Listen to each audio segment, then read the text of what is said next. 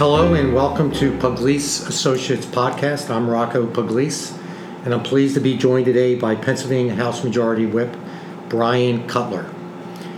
I'd like to start this podcast with some personal background about you for our listeners, Bryan. Can you share a bit about your decision to go into politics and what it has meant to you since being first elected in 2006?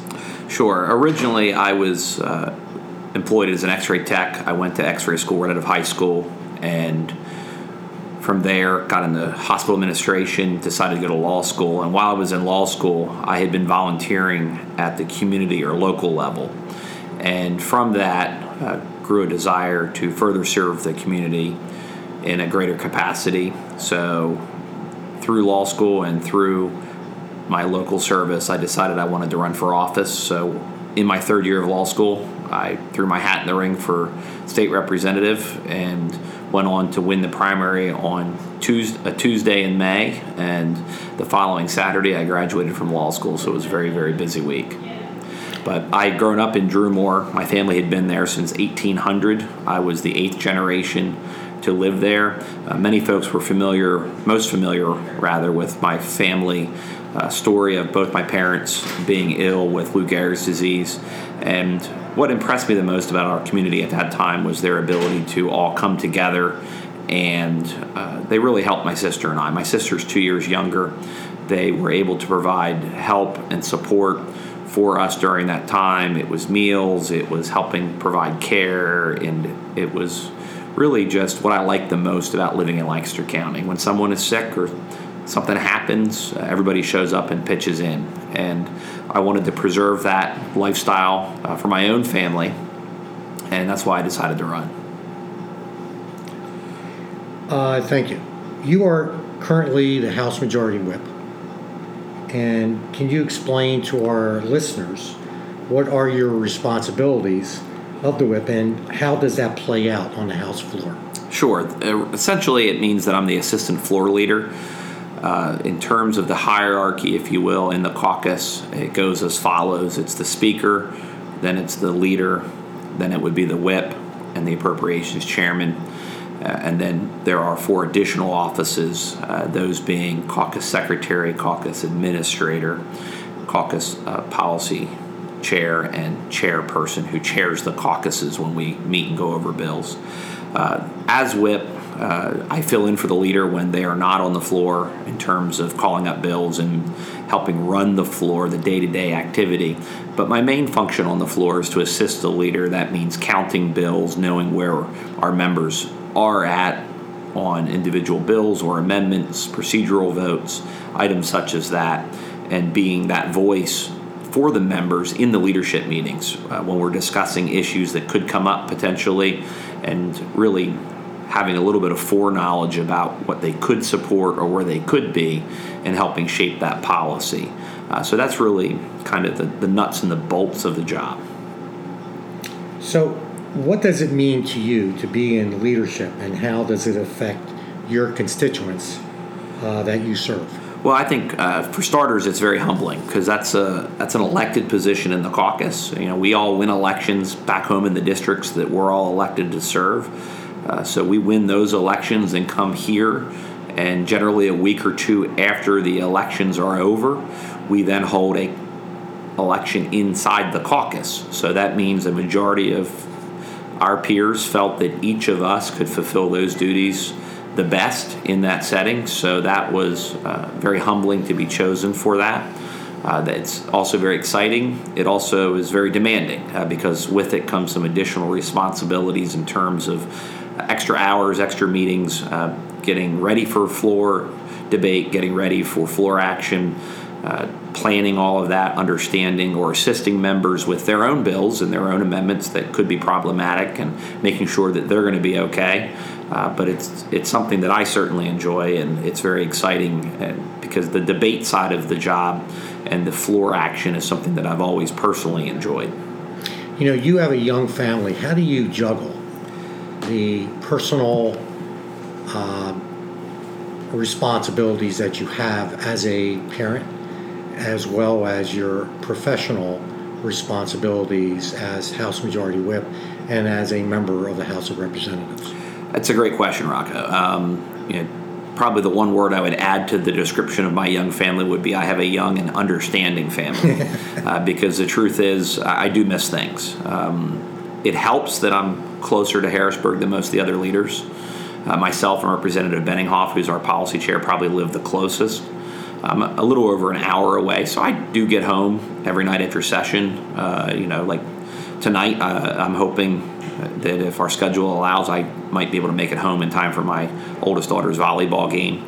So the schedules are in competition with one another, but I certainly think mine is a little easier to manage than, say, someone from Erie or someone from Pittsburgh, because they don't have the option of going home at night, whereas I do. And the other thing is my kids understood that, and quite frankly, having been in office for 12 years, my oldest child being 15, it is just what they've known. So for them, it is normal. And my wife still works in healthcare, the industry that I came from. So very similarly in that job, you work weekends, you work holidays, and you work when family functions are going on. So there's just an understanding that you won't make it to everything. Right. But that you do try to make it to as much as you can. Sure. So what are you most pleased to have already accomplished as not only just being the House Majority Whip, but as a member of the House? The timing on that question's actually kind of ironic. We just wrapped up the Solanco Fair, and that, for those of your listeners who are unfamiliar with that, that's our local agricultural fair. It's a 3-day event, 10 to 10 each day. And my first term, because I asked the folks, as I relate the story here, you'll understand the importance of the timing. My very, very first term, I had a pair of grandparents come up who had an issue with their grandson, and he had gotten a denial letter regarding cancer treatment. And they asked if there was anything that we could do to help. And we took the letter, we called the insurance company. Turned out he had a benign brain tumor, but if he didn't have operation, he would have some issues. And Noah was under the age of 5, and while Penn University did the procedures at the time, they did not do children under the age of 5. The only place in the country that would attempt to treat a child under the age of 5 at that time was in Texas. And we worked with the insurance company. We were able to successfully get him treatment. And he stops and sees me every year at the Solanco Fair. And we get our picture taken every year. He's the same age as my youngest daughter. So there's certainly some age relatment there for me. And I had an interview right after I'd won the election for whip, and the reporter at the time was looking on my wall at different pictures of people that I had the opportunity to meet or work with, or bills that had been signed. And it was also right after the fair. And I have a picture of Noah on my phone, and without a doubt, having that kind of impact is the most important thing that we can ever do in this job. That's great. Because it's very, very real. Very cool. So what do you see as the most important challenge or challenges ahead in terms of this session and in the subsequent legislative session? Well, I think when you look out ahead, obviously what's left of this session, I think the limited number of session days will limit the ability to get some very good ideas completed. It's something that happens at the end of every session. It's not unique to this one. It's one where for listeners who might be unfamiliar to the process, if a bill does not get the entire way through the process, that's through the House, through the Senate, and signed by the governor, it has to start all over. I've had bills that have passed unanimously out of the House many sessions in a row, and it might take 3, 4, 5 sessions to get it to the governor's desk. That's just the way that the legislative process works. It is very methodical and deliberative in that approach. So there's always a flurry of activity at a session end, just as there is always at June budget time as well. So that's the most imminent challenge. Long term, I think the challenge continues to be the fiscal challenges facing the state. When you look out, we still have a very large unfunded pension liability. It absolutely must be addressed. It's the single largest driver for property taxes, which is a huge issue in an area that I represent. In addition to that, our fastest growing age demographic in the Commonwealth is those age 85 and older, while our fastest growing export, unfortunately, is young professionals, age 25 to 40, which are prime earning years. And so when you look at that kind of approach, it's something that I think that we need to do more to retain individuals here.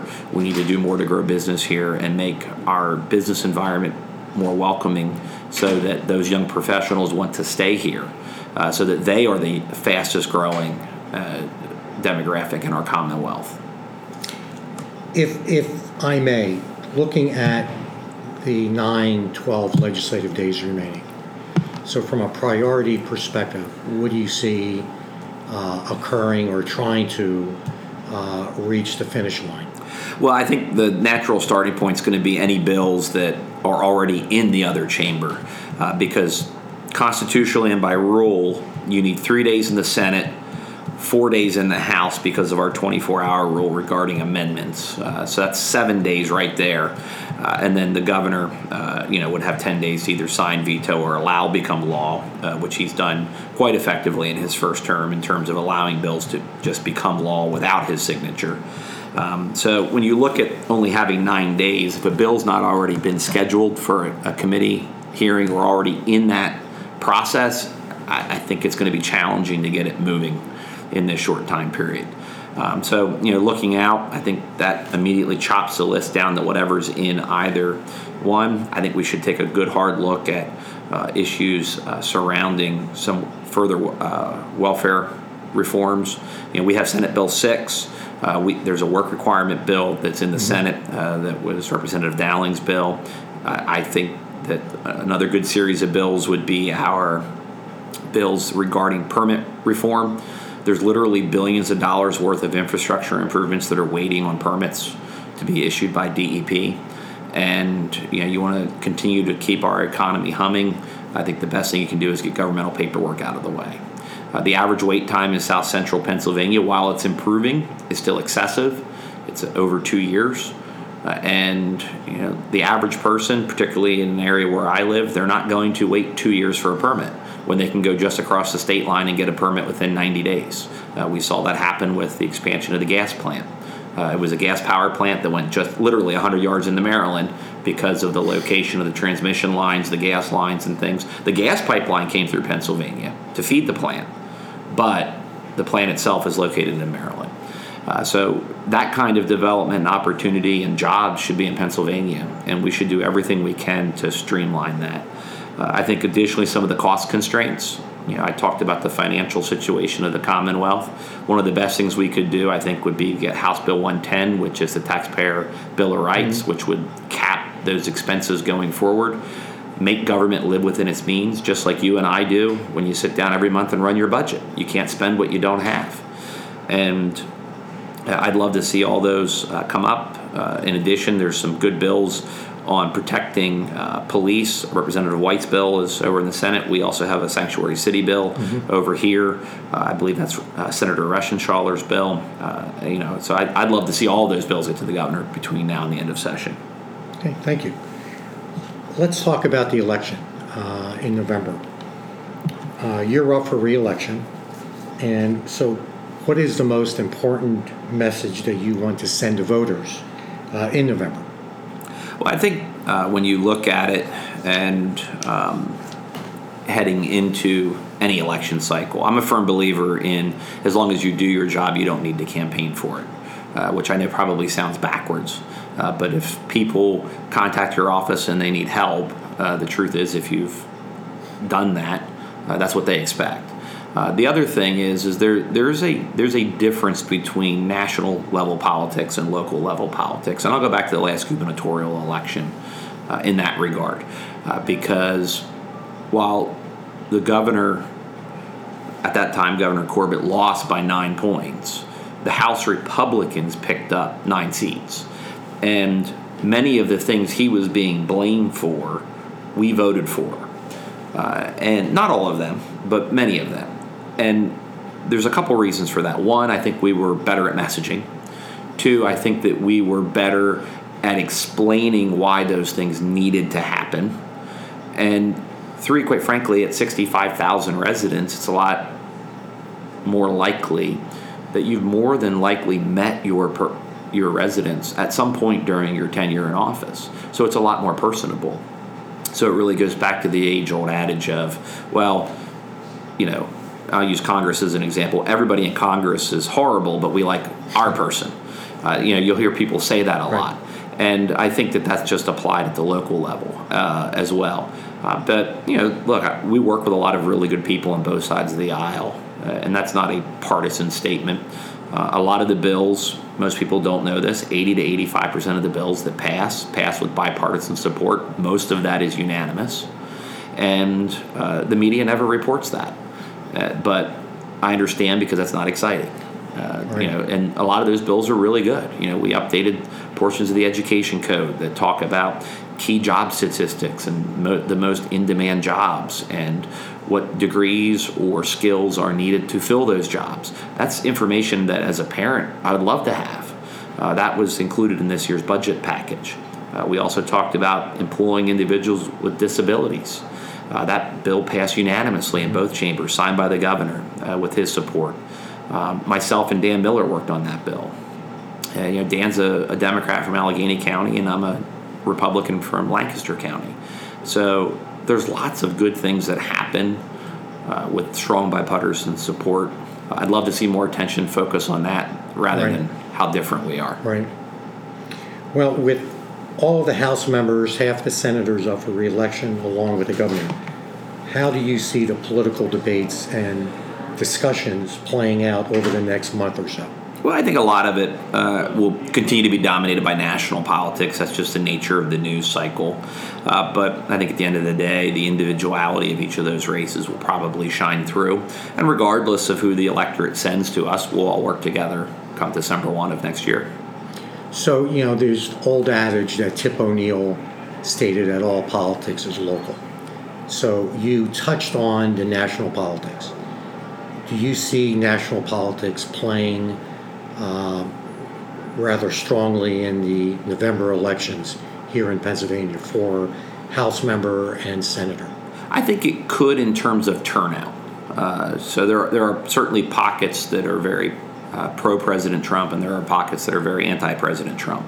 And to the extent that that plays into the congressional races and drives turnout, that could impact the House and the Senate races, absolutely. But I also think that both parties are very focused on trying to maximize that turnout. So they could end up, at the end of the day, blunting each other's efforts. Right. And look, I think that an engaged electorate is something that we should want. The idea that you have a presidential election and you only have a portion of the people show up is somewhat disappointing. I was always raised that, it's your duty to go out and vote. So primary day, general election day, that's just what you do. My parents always voted, and I wish more people would take that seriously. So let's talk about, you mentioned caucus reorganization. So, with Dave Reed's, his decision, he's the current House Majority Leader, not to run for re-election. There will be a November caucus leadership elections, and it appears that Las Vegas has put you in favorable odds to be the next House Majority Leader next year. Would you like to comment on that? And if that is true, that you will be the next Majority Leader, what will that mean to you and for the caucus itself? That is something that I've expressed interest in personally, and that has been reported. But ultimately, it is a caucus decision. And as I alluded to, it would be the election.